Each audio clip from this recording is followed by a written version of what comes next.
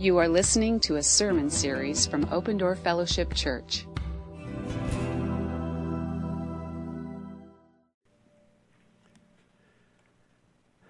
Well, good morning. That was pretty awesome, wasn't it? I said it in the first service. It always moves me. Back in the Jesus movement, when I came to Christ, and a few let us have our own music with guitars and drums and love song. We liked them because they sang like the Beatles, but they sang about Jesus, and Daryl Mansfield did the blues with Jesus. I had no idea what God would release in church music with the stuff that we're singing now. It's so worshipful. And I'm glad the Jesus movement came because the music in heaven got a lot better.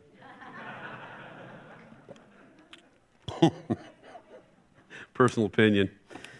And I have the fang marks on my back to prove it. So anyway, thanks for having me. It's a great privilege to be with you for these weeks of Christmas where we're talking about the incarnation. This morning I'm going to look at an ancient Christmas song, Psalm 113. Psalm 113 is where we'll be in our Father's Word this morning, Psalm 113. And it is an amazing Christmas song. It's always been a song of the people of faith in the Old Testament. And what we're going to discover is that they were singing about Christmas and they didn't even know it. One of the great sentences that I love about True Faith and that you all here get all the time is that grace changes everything. And I know you love this phrase around this dear church. It is absolutely true. Here's what I want you to understand, and the announcement about the ladies' Bible study couldn't have been any better. It's not only true that grace changes everything, it's also true that grace has never changed. Grace changes everything, and grace has never changed. Here's what I want you to know. The grace that we experience in the New Testament does not mean that God suddenly changed. Grace has always been God's one and only way of relating to His creation and to the focus of His creation, women and men and boys and girls. We turn to this Christmas psalm from the Old Testament that may help you understand that it isn't true that the God of the Old Testament is a God of law and wrath, and the New Testament is a God of mercy and grace. It didn't happen that way. Isn't it like God said, all right, angels, we tried this law thing. It's not working too well. Maybe we picked the wrong people. You ever read, let me give you the theme of the Old Testament in one sentence. The ever-loving, never-failing God in relationship with His never-loving, ever-failing people. It's the way He always had it planned. And it isn't true that they said, what are we going to do? And God the Father went to Jesus and said, hey, got a tough assignment for you. These people are so screwed up. You're going to have to go die for them. Really? Yeah, it's never been that way. It's all He ever had planned. That the God who created us loves us so much that He wants to have a relationship with us, and that's good news. The good news is that Christ died for our sins and arose. And when we believe in Him, we receive not only eternal life that is quantitative, we get to go to heaven when we die, which is a wonderful thing. It's also qualitative. We get to live a life that nobody else gets to live. A life explained only by the presence of God in our life. So the event that we celebrate at Christmas, the Incarnation, is the central event of history from God's perspective. The entire whole Old Testament is looking forward to it. The entire New Testament is looking back at it as the rescue of not only humanity, but creation. And it is true that the word incarnation does not appear in Scripture, but the infleshing idea of God does appear, and it is predicted, announced, reported, explained, and celebrated from Genesis to Revelation. At the moment, the eternal second person of the Trinity, the Word, John 1:1, and we'll be looking at John 1 next week, a person to trust for Christmas, took on himself humanity and became flesh. God initiated his only ever plan to rescue you and me from sin and death. The life of the Lord Jesus did not begin as the life of all other persons at the moment of his physical birth. He came to earth from an eternal pre-existence, already being fully God, and he came for a specific reason to fulfill a specific mission, and that is to rescue us. Colossians 1:15 through 20. Jesus is not the little brother of the Godhead. He is the ruler of heaven and earth. Jesus Christ created everything that is created, and without him, nothing was created. The imagery of that praise song in Colossians 1:15 through 20 that they sang around campfires in the early church is that Jesus Christ himself, through his power, holds the molecules of the universe together. That is our God. As you might imagine, not only did God specifically predict this occasion through the narrative literature, Genesis 3, 2 Samuel 7, the Davidic covenant, and his prophets, Isaiah 9:6, 7:14, Isaiah 53, but he also hinted at the wonder of the incarnation through the songs of his people, the Psalms. One of the most remarkable of these is Psalm 113. So the first 17 books of the Old Testament are the historical books. Everything that happens, so this will help you if you're reading through the Bible and you get somewhere and you go, didn't I just read that? I thought I just read that. In the first 17, the historical books, everything that happens in the Old Testament happens in those first 17 books. Nothing new happens after that. At the end, the last 17 books of the Old Testament are the prophetical books, and that's when the prophets are giving message to specific generations of people living back during those 17 historical books. But the wisdom literature, the 5 books in the middle, they are expressing the heart of the people, the experiences of God's people as they are relating to the God of Abraham, Isaac, and Jacob.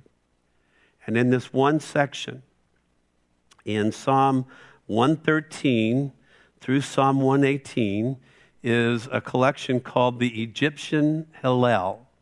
The Egyptian Hallel was what they would sing at their festivals, at Passover, at Pentecost, and at Tabernacles. And it was praise for the great, they called it the Egyptian Hallel because it was the praise for the great rescue of Israel from Egypt. In the same way, in a few minutes, we are going to remember the great rescue of us by Jesus Christ on the cross. This is what they would do. And then 18 through Psalm 118 through on was called the Great Hallel. But this Psalm 113, now think about this, was traditionally, for hundreds of years, it was the song that they would sing just before the Passover dinner. This is what, when the families gathered together, this is what they would read or what they would sing. We don't know that enough about it to know what they did, but this would be the last thing on their minds before they celebrated the great deliverance of the people from Egypt, and it hinted at the great deliverance, the wonder of our God in the incarnation. In fact, we're going to see that when Mary, it's announced to Mary that she would birth Messiah, she would take language right out of this psalm. When Paul is talking about how it is that God humbled himself, he would take language right out of this psalm. It's always been God's one and only plan. Grace changes everything, but grace has never changed.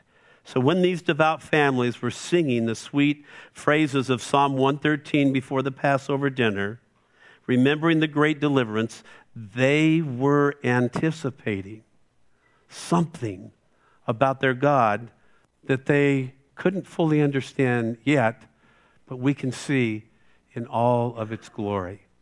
So let me read the psalm first, and then we'll dissect it a little bit. Psalm 113, and I'm reading from the New King James Version. It's my favorite version to reading from the Old Testament because it keeps the rhythm and the pace of the Hebrew, and I just love the way it reads. Not the King James Version, because I don't know how to talk like that, but this one I can read. Praise the Lord. Close your eyes and think of generation after generation after generation of devout Hebrews singing this before the Passover dinner. Praise the Lord. Praise, O servants of the Lord. Praise the name of the Lord. Blessed be the name of the Lord from this time forth and forevermore. From the rising of the sun to its going down, the Lord's name is to be praised. The Lord is high above all nations, his glory above the heavens.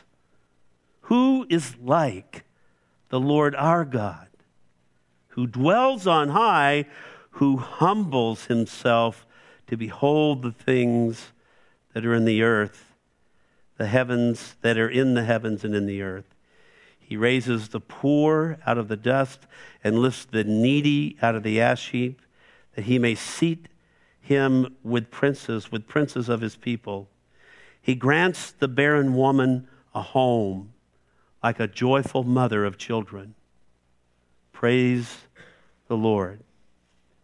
So what he does in the very beginning, he praises the Lord, and he gives us the two causes.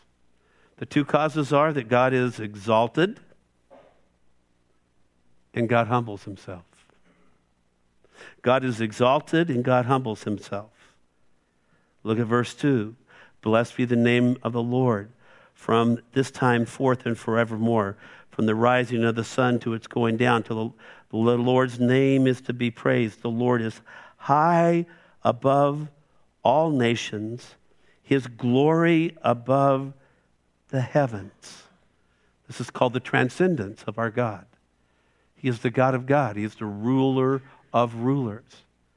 But then he goes to what we call in theology the immanence of God, the nearness of God.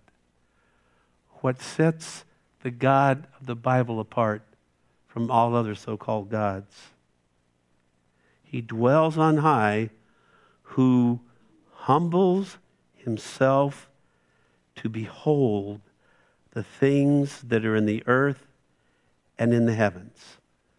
Two reasons to praise the God. To praise God, he is transcendent, but he has humbled himself. I want us to look in great detail at the Hebrew. I'm not going to put the Hebrew word up there because it's been 40 years since seminary. I can't read it anymore, but I can read what it means. Two causes for praise. He stoops, he condescends, or comes down to intervene graciously in human affairs. He humbles himself. It's in the middle voice. The only person who could humble God is God. We can be humbled by circumstances, can't we? I can be humbled a lot by saying things I shouldn't say. Only he can humble himself. Why did he humble himself? He humbled himself for one reason and one reason only, to see all. It says he humbles himself to behold. And that word behold in Hebrew is so rich. That's why you're going to find that no matter what translation you have, they might have a different word there. Whenever you get 10 or 15 different translations and they have a different word every time, it's because the translators are struggling with getting the glory of the word into one English word. Here's what it means: to look at, to inspect, to consider, to regard, to look after, to learn about, to observe, to give attention to discern. And he says, the things that are in the heaven and in the earth. Well, God doesn't need to humble himself to observe and to understand the things in heaven and earth. He created those. God doesn't need a lesson in physics. He made the stars. He's not humbling himself to behold. This is what this means. He's humbling himself to behold the earth and the heavens, not from above the heavens down, but from the earth up. He humbled himself to observe, to inspect, to look after, to learn what it is like, what it feels like. How does it hurt? What brings joy? What brings tears? From our perspective. He humbled himself so that he could see life the way we see life. He is the transcendent God who came near. He came to earth so that he could observe life from the ground up. He walked with people who were in arguments. He stood next to deathbeds. He is fully God and fully man. He was feeling what we feel when we say goodbye to a friend. He was feeling what we feel when our trust is violated. There's nothing worse than having to do something and somebody is guiding you who doesn't understand what you're going through.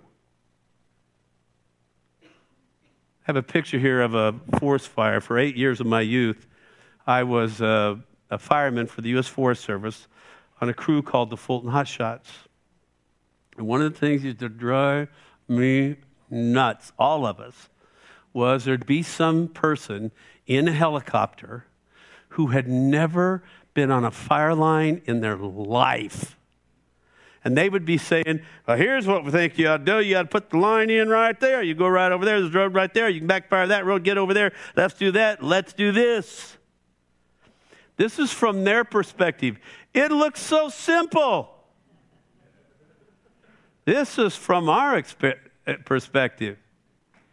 It was hot. It was scary. The fire didn't do what this guy thought it might do. I remember once we were up near Hume Lake on the Kings Canyon, and there was a fire, and we were at a heliport. We were ready to go. Go back to the other one. Guy's looking at the fire, and he said, well, there's fire down there.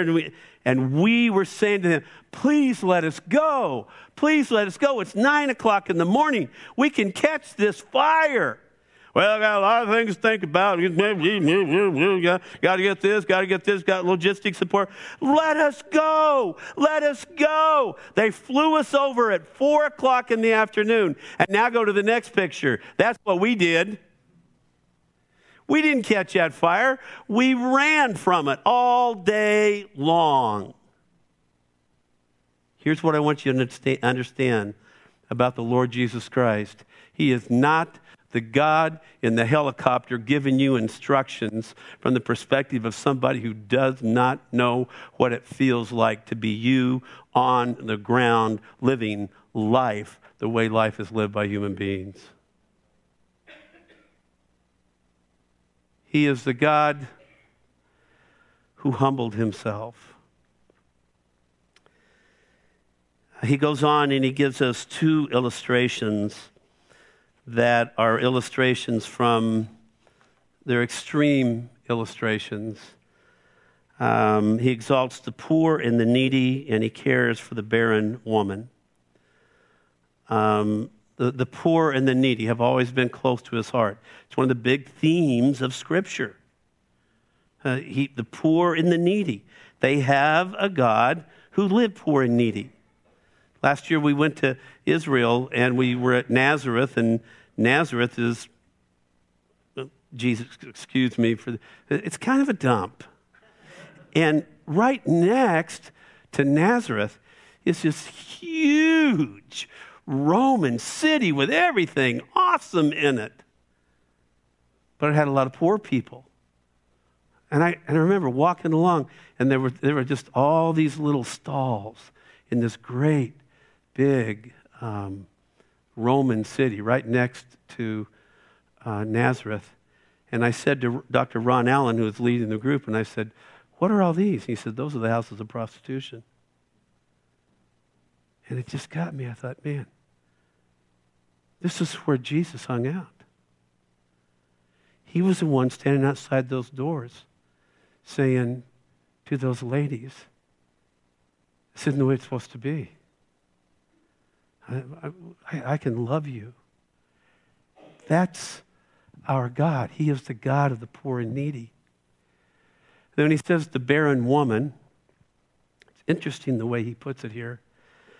The psalmist, he raises the poor out of the dust and lifts the needy out of the ash heap that he may seat him with the princes of his people. Sounds like Ephesians, doesn't it? That we as poor and needy spiritually people have been seated in the high places with Jesus Christ. That's what but the barren woman, notice what he says there. He doesn't say, "I will give her children." He did say that to Hannah and to others. But he said he grants the barren woman a home. Like a joyful mother of children. Like a joyful mother of woman. In that culture, the person who was most left out, the person who had the saddest future, the person whose life was most at risk, would probably today be some poor lady, pushing that Albertsons cart somewhere, was the barren woman. Because people died young. She had nobody to take care of her. She was all alone in the world. Everybody else was taking care of everybody else, of other people. And he says, this is the kind of God we have. He takes these two extremes and he says, this is the God who humbles himself so that he knows how that barren woman feels. And he is right there with her so that she can experience life like someone who had a house full of children. And then he finishes with praise the Lord. Here is the Christmas question from Psalm 113. Who is like our God? And here's the answer. No one. Our God comes near. Our God comes near. Look on over to Luke chapter 1, and we would just see how this resonates with the writers of the New Testament. First, Mary herself. Luke chapter 1, when the angel announces to her, you're going to birth a Messiah. I've been a preacher 40 years. You know, how many, I can't even count the number of times I forget the order of the books of the Bible. Number of times I said, man, I wish I'd have gone to Awana, but I wasn't interested in Awana. I was doing other things. When Luke chapter 1, I'm all the way in Ephesians going, where is Luke? So if you feel bad about not finding your place in the Bible, you can think about me. It's even worse. The Song of Mary, verse 46. Thinking about Psalm 113. This song that was being recited at least every Passover for generations of Jewish people. And Mary said, my soul magnifies the Lord, and my spirit has rejoiced in God my Savior, for he has regarded the lowly estate of his maidservant. This is a turtle dove offerer. People come, I'm going to come, bringing my offering, bringing my Christmas offering. Here's it. What do you got? I got these two little doves here because I don't have any money. Man. For behold, henceforth all generations will call me blessed. For he who is mighty has done great things for me, and holy is his name. Turn on over now to the right of your Bible to the book of Philippians. When Paul is explaining how Jesus Christ volunteered for this assignment and what it involved. Philippians chapter 2, verse 5. Let this mind be in you, which was also in Christ Jesus, who being in the form of God did not consider it robbery or unfair to be equal with God or something that he had to hang on to. But, and here we are, it's right out of Psalm 113, but made himself of no reputation, taking the form of a bondservant and coming in the likeness of men. In his incarnation, Christ was fully God and fully man.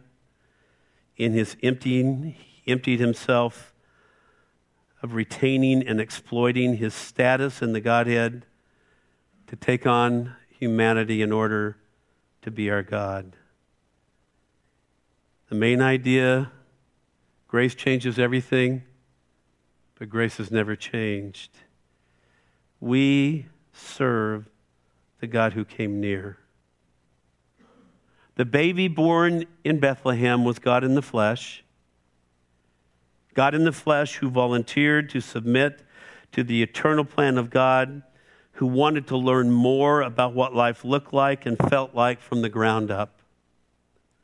The psalmist asks the question, who is like our God who dwells on high? The answer is no one, for the Lord our God is the God who humbles himself to behold the things that are in the heavens and the earth, to look at life from my perspective. That's always been his one and only plan. The jarring event of history, how it actually happened, was the incarnation of the Son of God. We celebrate at Christmas Jesus of Nazareth, Messiah of Israel, Lord of creation, Lord of the church, Savior of the world. When I feel helpless and hopeless, and I'm just glad that you don't have to read my journal during Christmas, because you'd probably say, I don't know if this guy had a preach or not, Lord. I think about the birth of Jesus, and I praise God that he came to earth to give me hope. See, God didn't take a hard turn from law and wrath to grace and mercy when Jesus was born. Everything we read about the person and works of Jesus Christ is the exact image of the God of the Old Testament, and it's always been true about the God of the Old Testament. Psalm 113 states he's always been the God who stoops to be with, understand, and minister to his people. As I've mentioned, as I've meditated, and I did this morning in my journal, there are 3 passages of Scripture that I want to take you to.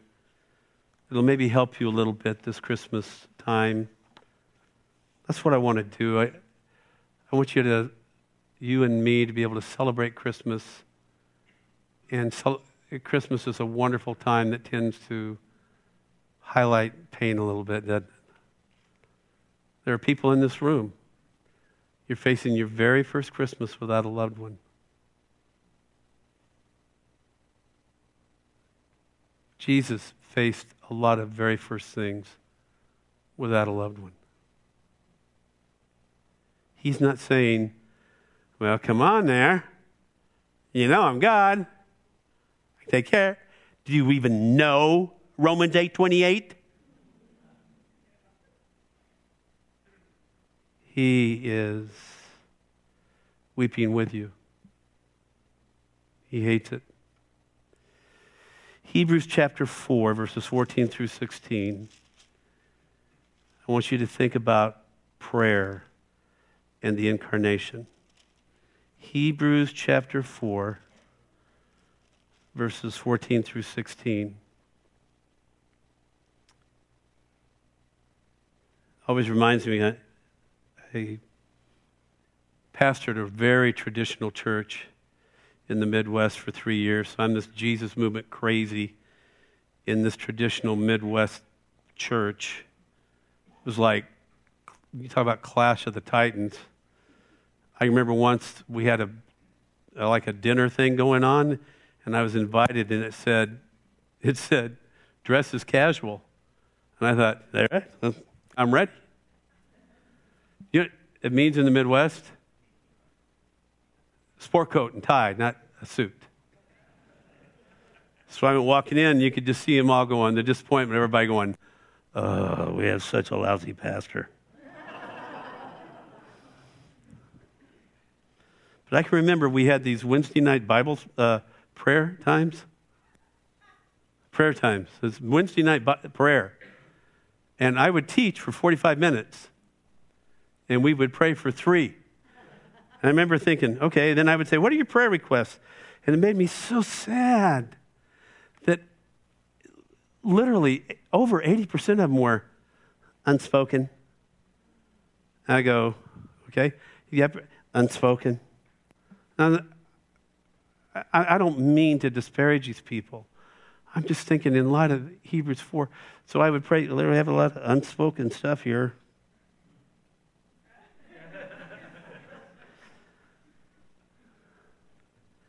Hebrews 4. Seeing then that we have a great high priest who has passed through the heavens, Jesus, the Son of God, let us hold fast our confession. For we do not have a high priest who cannot sympathize with our weaknesses, but was in all points tempted, double meaning, trialed, as we are, yet without sin. Let us therefore come boldly to the throne of grace, that we may obtain mercy and find grace to help in our time of need.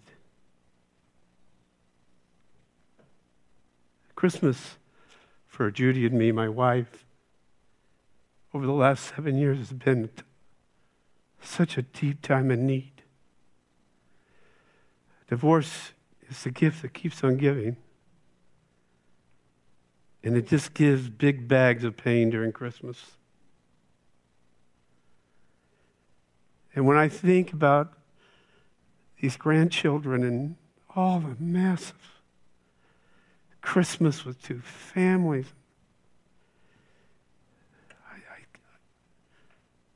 I can't take it. And if I was praying to a God who said, get it together, Ed, don't tell people you can't take this,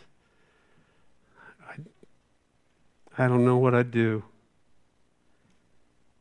He knows exactly how it feels to be my grandchildren.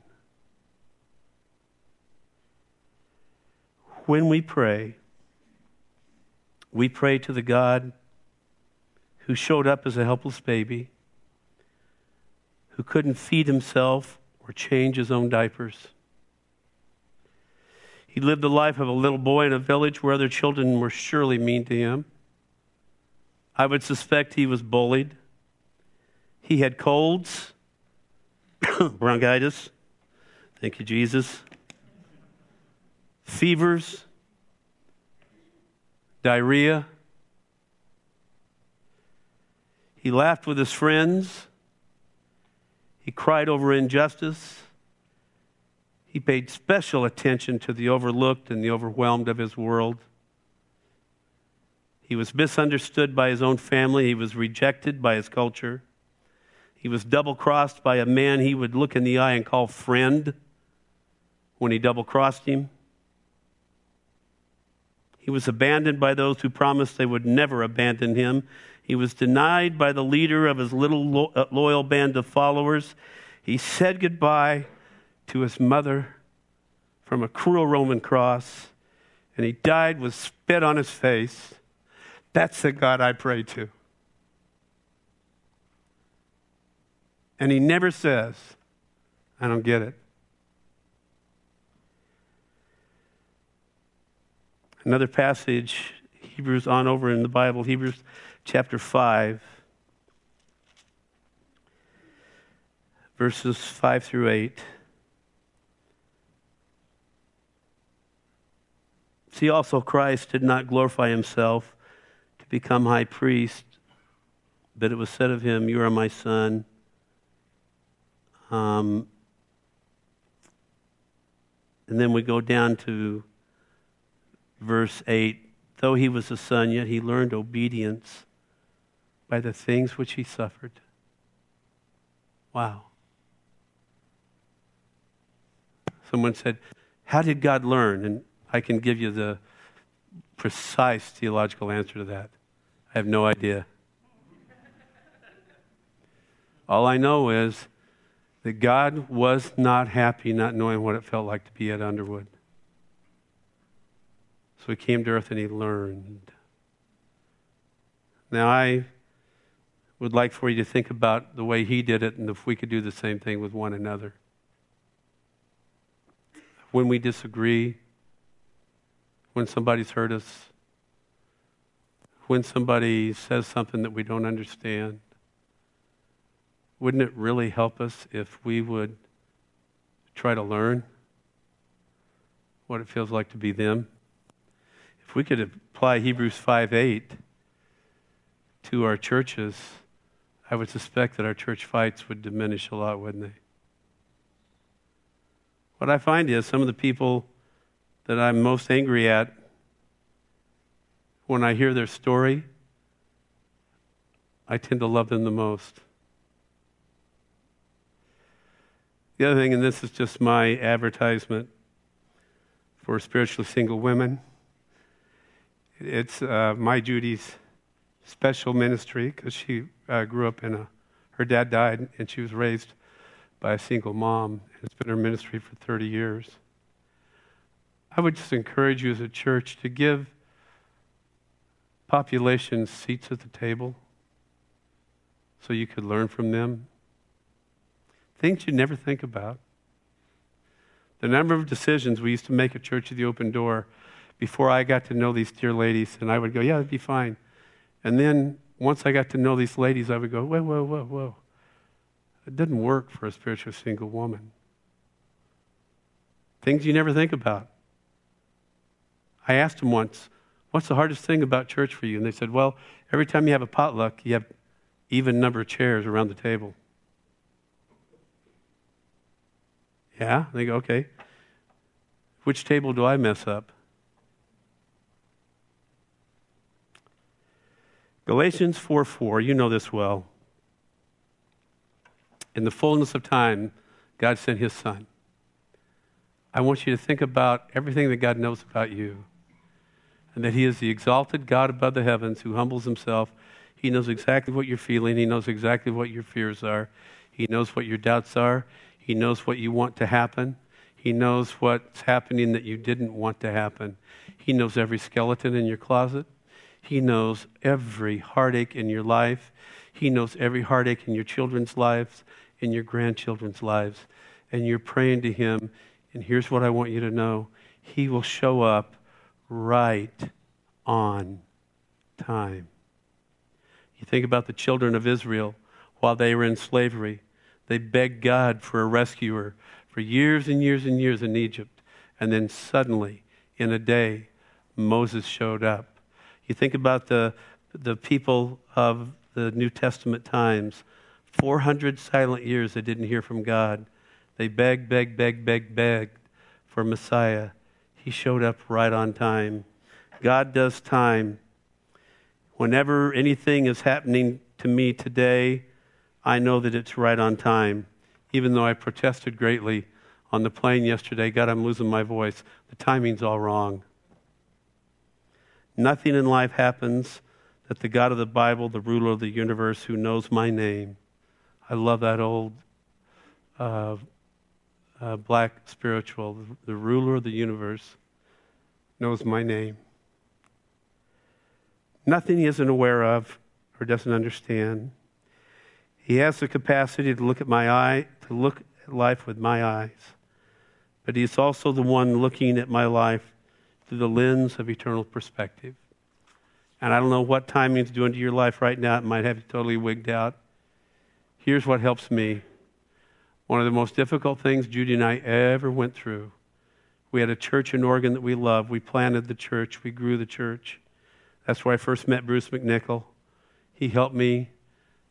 We got to know each other well. He and Janet would come through every couple of years, and I used to stand in a pulpit much like this and say to all the people there, I love this place.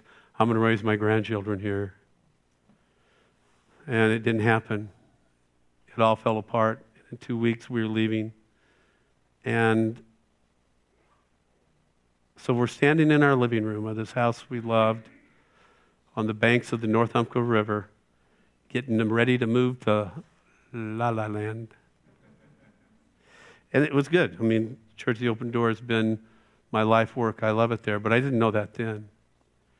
And so here we are. House is empty. There's a van out there. Our life is in the van, in boxes. My kids are in tears. My son's at West Point. Decides he's not going to walk with God if that's the way the church is going to treat his dad.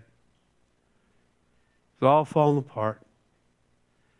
And here's the thought God gave me.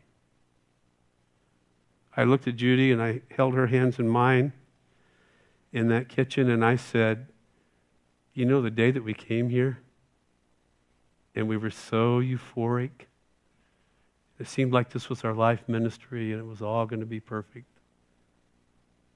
That same God knew this day was coming. And he can take care of us. And he can take care of you. Even this Christmas. He loves you more than you'll ever know. He knows more about you than you know about yourself. He knows more about the people than you know about them. And here's what he wants you to hear from him.